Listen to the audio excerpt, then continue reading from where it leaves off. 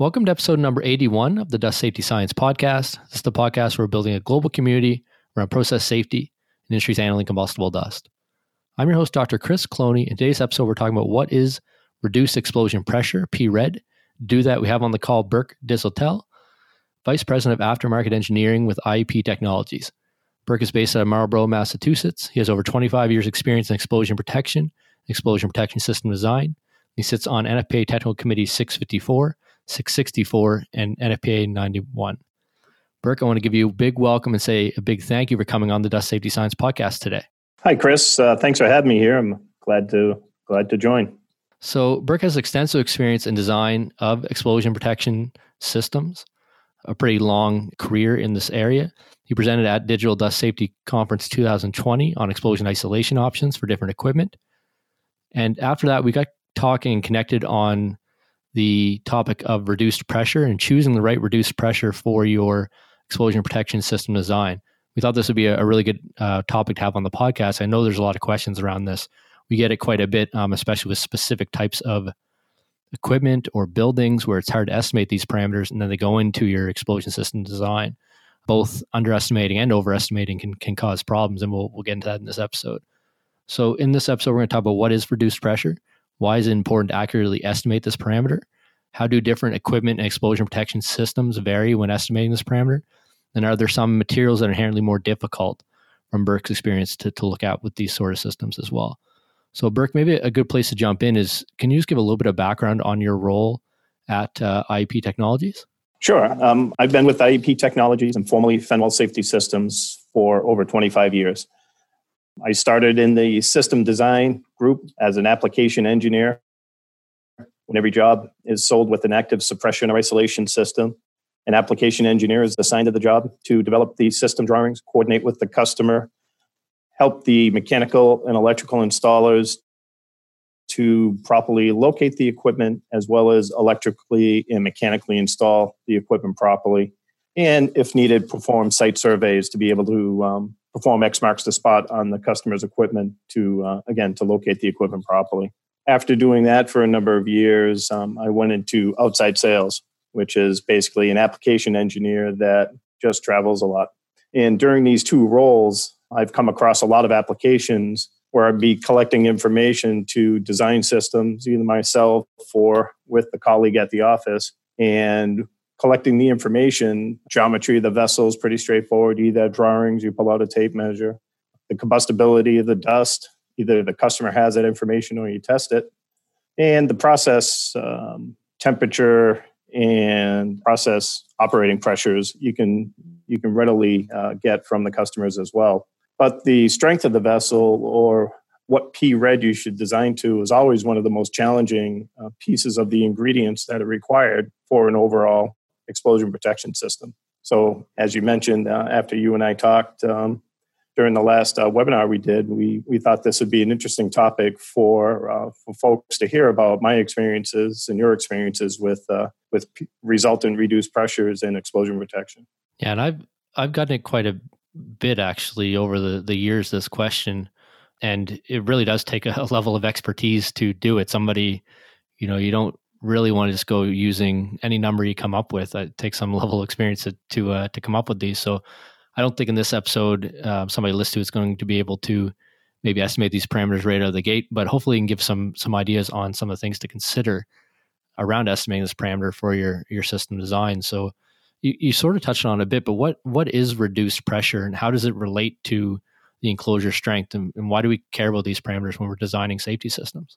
Reduced pressure, or PRED, is a very literal term. It is the resultant or reduced pressure when a combustible deflagration event inside a vessel is either vented or suppressed. So when you provide explosion venting for a particular application, you size your vent area based upon the volume, L/D considerations, the combustibility of the dust, the location of, and the NFPA 68 calculations tell you how much effective vent area is required for a given PRED, P reduced. The P reduced needs to be lower than what the actual pressure strength of the vessel itself. So NFPA 68 is actually very, very detailed and explicit in that the the P red should be 2/3 of the yield strength if no deformation is desired, or it can be 2/3 of the strength of the vessel if some deformation is permissible. Yeah, and it's often pretty. You see this diagram to explain what P red is, and we're on audio podcast, so it's going to be hard. But I'll try to explain it. If you had a really strong vessel that was much stronger than the explosion, and you measured pressure inside, you get this nice increase to a maximum pressure, and then the vessel start cooling down once all the oxygen is consumed. But if you have a vessel that's not strong enough to withstand that pressure, then you have some P design pressure of that vessel, or some maximum pressure it can withstand before deforming, before fracturing. If the pressure of the explosion is higher than that, then you're going to have rupture or deformation of that vessel. So the whole point of the venting or suppression then is to keep that pressure lower than those ultimate conditions that can cause failure. And like you said, there's specific conditions in NFPA 68 for how low it needs to be in terms of the yield strength of the vessel, and then how that goes into the design. And just in terms of how it does go into the venting design, the equations for that and the information needed are all contained within NFPA 68. Is that correct? That's correct, Chris. So what are the different ways that this reduced pressure are used then? Why does it need to be estimated accurately? Because if you inaccurately size or select your P red, then the selected protection equipment, whether it be venting or suppression, could be either greatly oversized or, in the worst case scenario, undersized. And that's the worst case scenario. Is you don't want to select a P red that's too high, higher than what the vessel can actually handle, because then you might get a false sense of security that the protection system is going to provide you the protection that you need if the deflagration were to occur. And on the other side, is there issues with being too conservative? Yeah, that happens a lot. A lot of times, the first proposal, the first crack at the apple, let's say, for a system design, a customer might select a relatively low P red. So then we have to put a lot of extra protection in place to achieve that P red. And sometimes it might not even be possible, given the potential application. How much surface area do you have for venting? How many extinguishers can you locate on a vessel effectively to be able to deploy agent to suppress the fireball before it does reach those pressures that become destructive inside the vessel? Yes, that makes sense. And are there differences between different types of equipment? I'm thinking, a closed vessel versus maybe ducting, or, how does this change determining this parameter between different equipment? Sure. The most simplistic case is round vessels or ducts are stronger than flat or rectangular ducts. Factory Mutual in 7-76 states that if you're sizing venting for a vessel of unknown strength, they recommend that you use 0.2 bar, or about 3 psi, for a rectangular vessel. And they recommend that you use 0.3, or about 4.5, 5 psi for a round or a circular vessel. So those are the parameter that Factory Mutual has established over their years of testing and investigating these types of combustion events that seem reasonable for sizing events. That makes sense. And would that be the sort of range that you would see then in these applications when you're doing these designs, between 0.2 and 0.3 bar? Is there, cases where you'd be outside that as well? Hopefully they're slightly higher than that. Most new equipment manufacturers, whether it be a dust collector, a spray dryer, cyclone, some of the common pieces of equipment that we come across, they've spent the time and effort to analyze their designs. They have standard practices for different types of their equipment that they offer. So typically we see in the US, North America in particular, we see about 0.3 to 0.4 bar is a typical range for most of the rectangular type vessels and dust collectors that we come across. And they might be slightly higher with cyclones, round vessels. And in the case of mills, which tend to be really strong just because of their mechanical nature and the loading that they have to withstand while they're creating grinding and size reduction and crushing their materials, they tend to be a lot stronger. And they can be very easily in a 1 to 2 bar range, which is 15 to 20 to 30 psi. That makes sense. And I think I probably know the answer to this, but why are the square vessels lower than the round vessels for maximum strength that they can withstand before they start to deform? Sure, it just comes into basic mechanical engineering and strength of materials. And when you have a flat vessel that's loaded to a pressure, you're going to see deformation a lot easier at the midpoint, and there's the potential for that bending to lead to shear that could cause the rupture in that vessel itself. Whereas a round vessel has a geometric design that can handle those the hoop pressure a lot better than a flat rectangular vessel. Yeah, that makes sense. And do you might get stress buildup and things in the corners of the vessel if it has corners. So if it's square, then it's going to have these corners that would be weaker than, like you said, the hoop strength of a round circular can, if you will. Right. I mean, we're talking about the basic geometry of the vessel and the stresses that they need to withstand during a pressure loading. In most cases, it's the tube sheets in the bag house.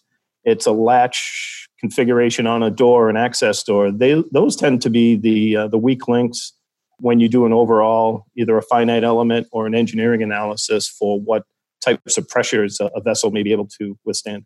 That makes sense. And I just want to grab, you mentioned the FM datasheet. I want to make sure that we have the right number for that. Do you know what the datasheet number was? Sure, 7-76. We'll put that in the show notes. We'll try to get a link to it and put it in the show notes at dustsafetyscience.com/81 so that anyone's listening in can look at that as well. Sure. There's a wealth of information in 7-76 with regards to explosion protection and venting versus suppression, isolation, and different types of vessels. So it's a good document to become familiar with if explosion protection is going to be your field of engineering. Yeah, and are there differences between the different types of protection options? If you're looking at venting versus suppression, would you be estimating PRED differently? Yes and no. PRED is really needs to be a function of the strength of the vessel. But when you're sizing venting, it tends to be easier to be more conservative. It's easier to take a lower PRED value, meaning you need more vent area, assuming you don't go too low or you're not that confined by surface area. So every application is different. Every application needs to be looked at. You need to have a safe vent area to be able to allow the fireball to propagate to a safe area. But if you have enough surface area, it's a lot easier to use a lower PRED with venting.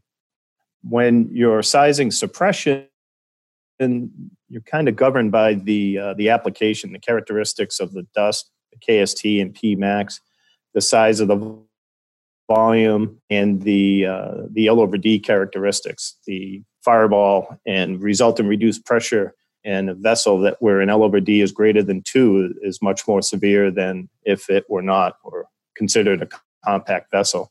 So when you're dealing with suppression, you put in your inputs, you determine how many extinguishers are required.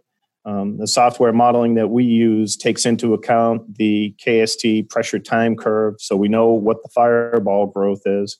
We know how fast our detectors detect and how fast our agent is discharged, so we perform heat extraction calculations, and then we compare that to the pressure time curve that the dust would produce in that size vessel. And then we have that resultant PRED for the application. So once you get that PRED, you add your nitrogen contribution from the extinguishers, because all of the extinguishers are filled with suppression agent and charged with nitrogen to discharge the agent out quickly.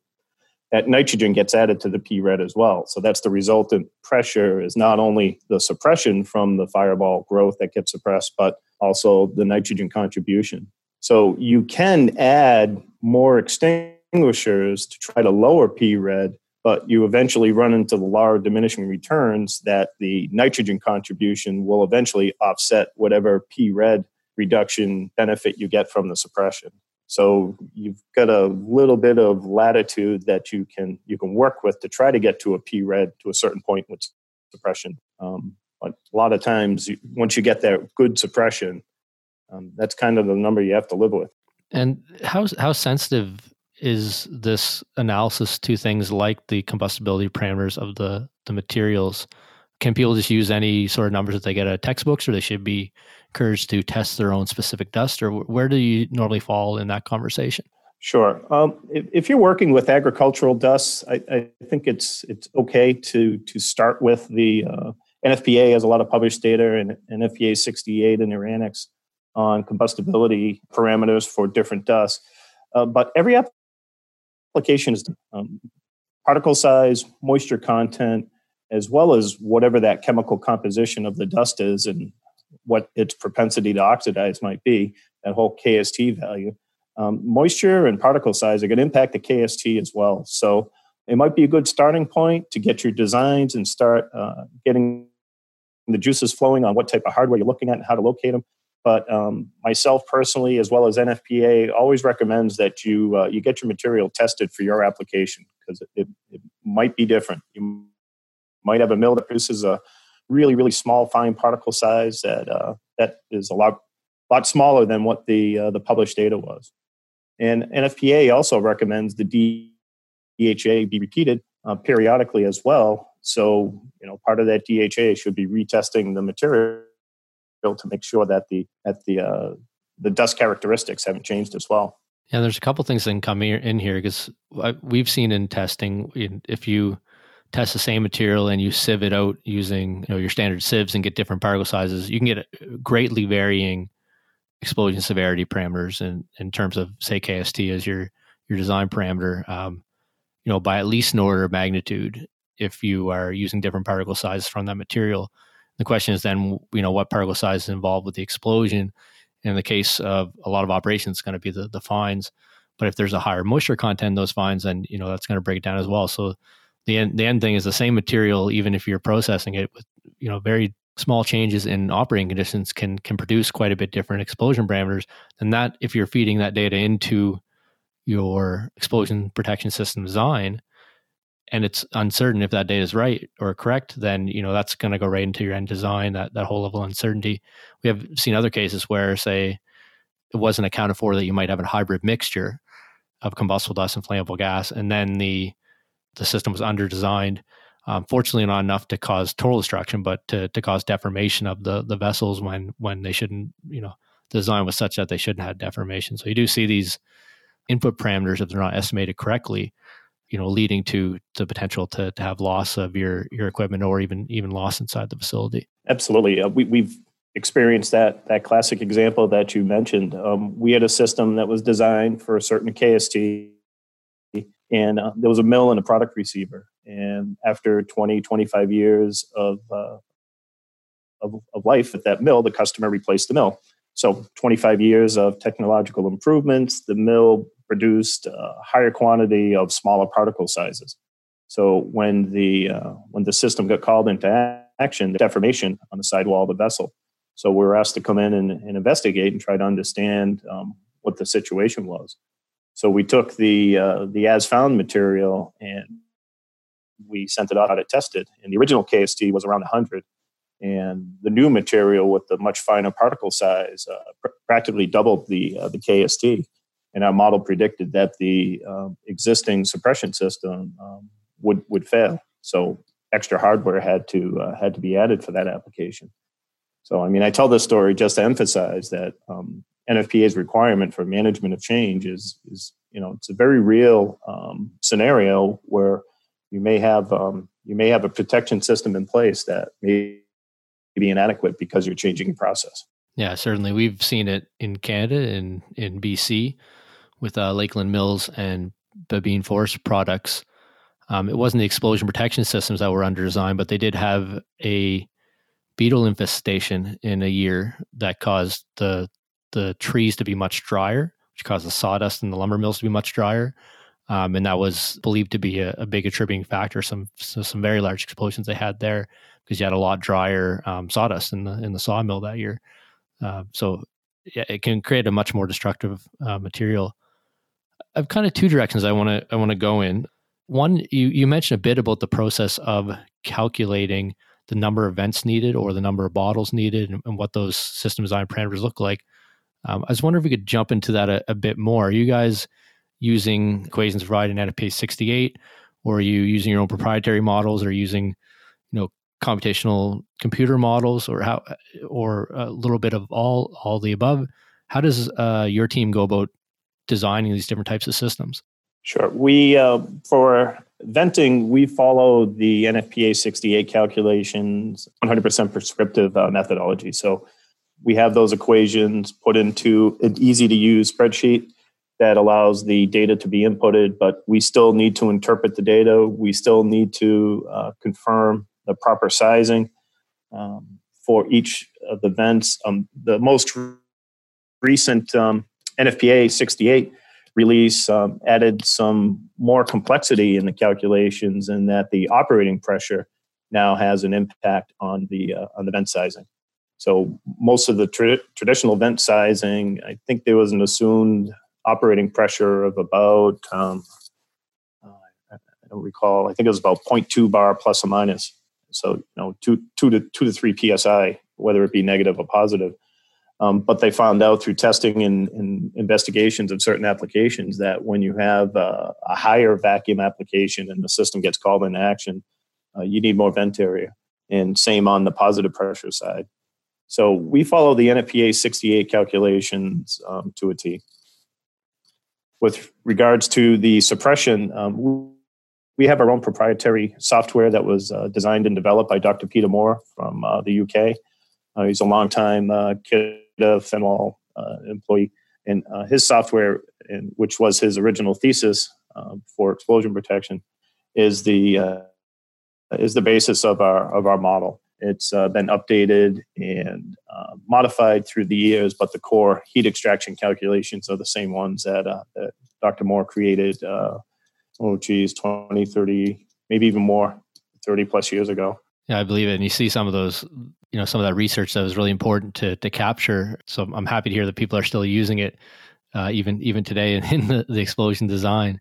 Do you ever come across the cases where you have like a more complicated geometry or layout, or even pressure piling is involved, or do you really just try to isolate each piece of equipment so you can treat them with the more, I say standard, but I hesitate to say that because it's downplaying something that's very complex. But yeah, is there any point where you're looking at more complex systems and it's just really hard to come up with these type of either venting or suppression solutions? Sure. I mean, the most simplistic application is the open bin. So materials fed at the top. You have a bin. Material level may rise or change, but you need to design for all conditions that may happen to this. So that means you need to design it for whether it's full or whether it's empty or anything in between. So a vessel like that is pretty straightforward. You have a full volume. Depending upon whether or not the L over D is less than 2, it'd be considered a compact vessel. If the L over D is greater than 2, then multiplier comes into effect, whether or not it's venting or suppression. When you start getting into dust collectors, they're a little bit different. They're essentially an open volume when you're in the lower hopper, and that volume below that's essentially open area. But now when you get into that volume in between the bags, it's what we call an included volume. So that's an area where detection could be delayed, and more importantly, suppression agent or the effective vent area, maybe by the bags themselves, the filters, the media that's being used to separate the dirty air from the clean air. So we do need to do special considerations on those types of applications. The third case, where you have a truly complicated volume with probably baffles separating volumes, we treat each volume individually.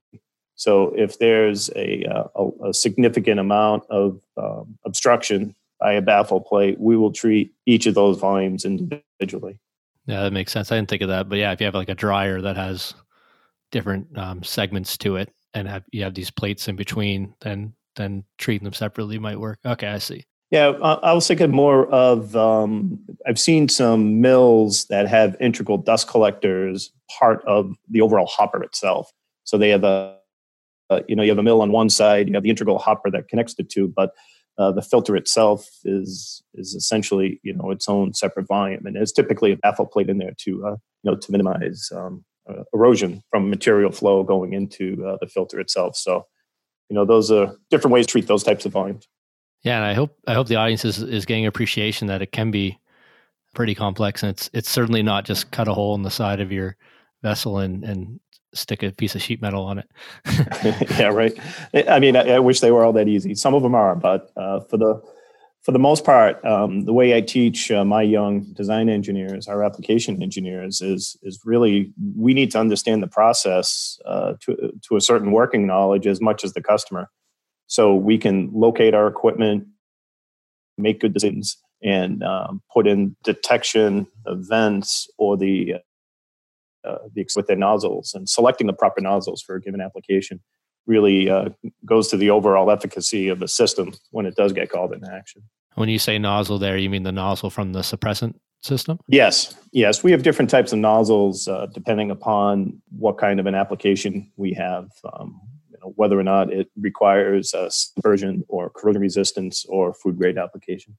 Yeah, that makes sense. Yeah, I'm not that well versed in different types of nozzles, but I understand there would be different if you had to throw the material farther, or like you said, if you need to stop material from building up, so you can have it food grade. So it's not, I can't think of the right word. Hygienic, I think, is maybe the word that we use. Yeah, hygienic, right. Okay, I think that's a really good overview of the considerations on designing these systems. I do get this question quite a bit on, okay, so we have a PRED that's too low. What do we do? So we get one end of the question a lot of how do we estimate it, say in a building, or even an old piece of equipment that is rusted out. And I think it goes part and parcel. Say the reduced pressure is just too low to protect. What are some things that people can do? I mean, they could buy a whole new piece of equipment. That's probably one. That's you'd be surprised.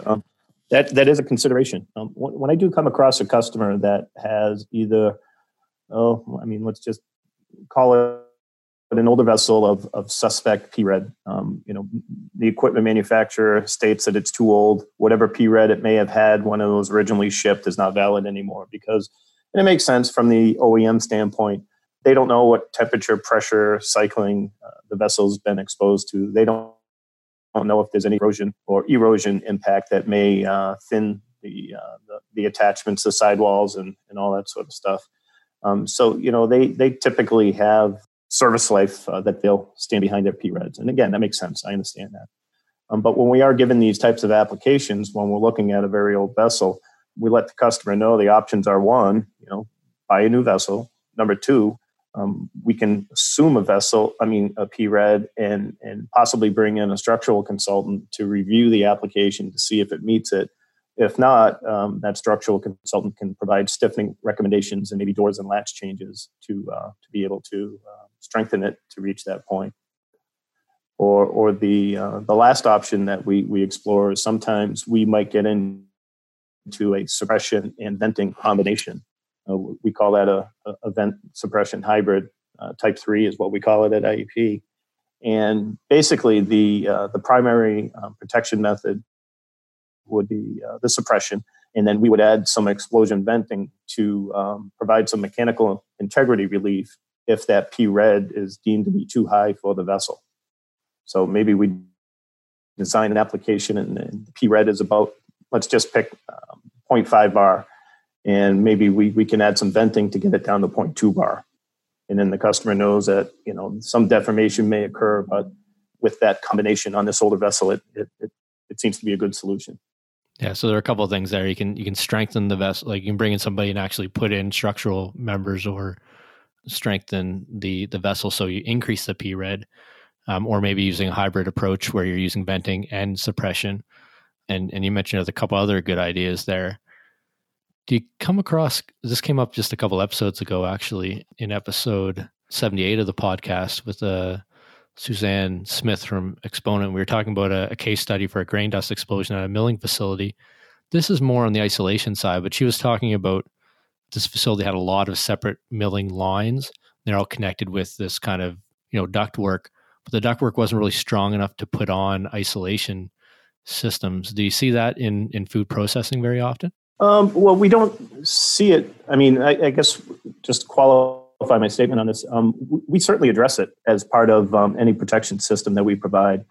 What happens is you design a system for a vessel, everybody's focusing on that, and you may or may not know your PRED, you size it, venting or suppression solution, you may beef up the vessel design with stiffeners to get a good enough PRED, but then the ducting may get ignored. We've come across some applications where customers have used spiral wound ducting, and when the system gets called into action, it just can't handle the reaction loads. Yeah, what's the P-RED of that? Well, P-RED of spiral is probably just a few PSI. But it's not only the hoop stress that the duct needs to handle; it also has to handle the reaction load from the extinguisher as its discharging agent. So that's probably the bigger force is the shear that piping is going to be subjected to when a 900 psi extinguisher is going to discharge directly into it. So we are very clear in our system drawings to let the customer know that there are reaction loads when dry chemical or mechanical isolation provided, and also that the pressures that the duct is going to be subjected to is going to be higher than what the P-RED of the vessel is due to pressure piling. So we've done a lot of testing, and we have our software used, but so we've standardized on 2 times P-RED is the pressure that the ducting needs to be able to withstand as well. And that's a conversation that our application engineers have with our customers on every application as well. And what might happen then if the ducting can't withstand that? Do they have to replace the ducting, or is there a way to kind of strengthen that out? Or no, usually it gets replaced. Usually the spiral will just a 6 or 8 or 10 foot section, whatever is required, gets taken out, and we require that the P-RED be 2 times the P-RED of the vessel inside the ducting up to the barrier plus 2 diameters upstream of the barrier itself. So beyond that, then the pressure, either it's a mechanical barrier and there's no pressure, or once the agent does its job, it does attenuate the pressure inside the ducting. It's just too hard to calculate. So 2 times the P-RED is what we recommend. Because we do get questions around that quite a bit, and then it has come up on previous episodes. Are there other materials that people should be thinking about that's harder to estimate these explosion protection system designs with that you're coming across? Well, I have been asked to provide explosion venting for silos that are made out of concrete, which I don't know how to calculate a P-RED for vessels that aren't made of ductile steel. So every now and then we do get that request, and that's something that's going to require some highly skilled consultants, material experts to be able to address that situation. Okay, that makes sense. Any materials? I think in our discussions we talked about metal dust as well. Yeah, you're talking about organic versus metal dust. Yes, yeah. All of the data and a lot of the explosion protection systems are typically based upon organic dust and their characteristics. A very, very large field in explosion protection that we come across at times is metal dust. And metal dust behave a little bit differently than organic dust. We've found that they tend to burn 2 to 3 times hotter than organic dust, and they don't follow the scalability that organic dust to do as well. So we find out that the KST can increase with not only the concentration increase inside the vessel, but also with the size of the vessel. So there's really no scalability. It's very, very challenging to do that with metal dust. And since they burn a lot hotter, they tend to produce much, much higher reduced pressures as well. So metal dusts are a special and unique application that we come across in explosion protection. Yeah, and I'll share a personal story. It's not my personal story, but it was shared with me because metal dusts are quite difficult. It's an open research area. I call it size-dependent explosibility parameters. So as you get bigger, they get more violent. Radiation appears to be one of the main contributors of that because they burn so hot. Thermal radiation from the flame front actually heats the dust that's upstream from that. And then that kind of preheats it, and then that's hotter again. So then it preheats it more. So you get this flame that accelerates from this thermal radiation effect that isn't present if it's a smaller vessel, because it takes some distance for that kind of buildup to happen.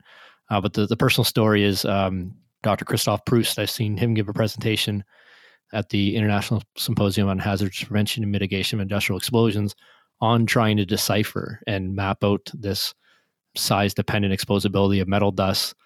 And he gave a pretty funny presentation. He basically said it was over 30 years of him trying to construct a test that could illustrate and measure this. And each test vessel worked great until he got to a certain size, and then he'd blow up his test vessel. So he started with a small laptop one and went up, and eventually the once it hit that kind of scalability limit, then the vessel blew up, and then he built a bigger vessel, and then he built a bigger one. So he's been working at it 30 years, but he hasn't quite unlocked the mystery yet, other than it gets worse as you get larger in size. I know it's an active research area with folks like yourself and other explosion protection providers as well, because it is important for these facilities and industries that are handling these metals to have proper explosion protection in place. When it does go wrong, it can go very wrong with these sort of metal dusts. Right, absolutely. And the original design approach with metal dusts were put it outside, put a vent on it, isolate the inlet, and don't return the air back in. And that's okay for some applications and some customers with their processes, but it's certainly not a fix for all the applications that are out there. So industry does need to come up with these types of solutions for the folks that just don't have that sort of latitude with their process. Yeah, and that will be something that hopefully we'll be able to dig into more over the upcoming years, especially as I know it's an active area of research by the industrial practitioners and the universities, and the industries are moving so quickly with things like additive manufacturing and other metalworking industries that we're going to need to learn as we go. So that's a really great coverage of what is reduced explosion pressure, and then we sort of went beyond that to some pretty cutting edge topics, some pretty complex topics all around this, which I think is really interesting and important to cover. Any last thing you want to leave the audience off with in terms of explosion safety, or what they should be thinking about around explosion protection system design? Follow the NFPA codes. They're out there to assist you. They're out there to help you. They're extremely really good guidance on how to deal with extremely challenging hazards that are out there. And that's a good starting point for you to become familiar with the different types of applications and protection techniques that are out there. But at the end of the day, consult an expert. When it comes to life safety and plant and personnel protection, in addition to the property and the process equipment that you're protecting, please contact an expert to be able to get the right protection system for your application. Yeah, I couldn't agree more. And I consider Burke and the other folks at IEP within the top of the world for people that are doing this type of work. So they're certainly ones to reach out and connect to. So I think that's it for this episode, Burke. I want to say thank you again. Thank you for contributing to the Digital Dust Safety Conference back in February of this year. And thank you again for all the work that you're doing in industries handling combustible dust. Absolutely. Thank you, Chris. And it truly is my pleasure. And I appreciate your time as well. Excellent. Well, I'm sure we'll be talking soon. Take care. So you've been listening to myself, Dr. Chris Cloney, and Burke Desautels, Vice President of Aftermarket Engineering with IEP Technologies, based out of Marlborough, Massachusetts. We've been talking all around this parameter of reduced explosion pressure. We talked about what is it, how does it relate to enclosure strength, why is it important not to over or underestimate the parameter. And we talked about some different ways of how it's actually calculated and determined. We gave some great resources, the FM Global data sheet 776, and we'll try to get a link to that and put in the show notes. NFPA 68 is the guiding document with the information here that we covered. We went in some other interesting topics. How do you deal with conditions where you can't get a high enough PRED to actually protect? What might you do in that case? What are the differences between venting and suppression? What are the differences between different types of equipment, different types of ducting, building areas, that sort of thing when it comes to determining PRED and these design criteria? We talk about difficulties again with other materials as well, like metal dust. So I want to say thank you. We'll have a way to connect with Burke at the show notes at dustsafetyscience.com/81. If you want to talk to him, you want to talk to the folks at IEP Technology. Other than that, I just want to say thank you for listening to the Dust Safety Science podcast. I hope you have a safe and productive week ahead. I appreciate everything you're doing in industries handling combustible dust around the world. I look forward to talking again next week as we continue to spread awareness and knowledge for combustible dust safety.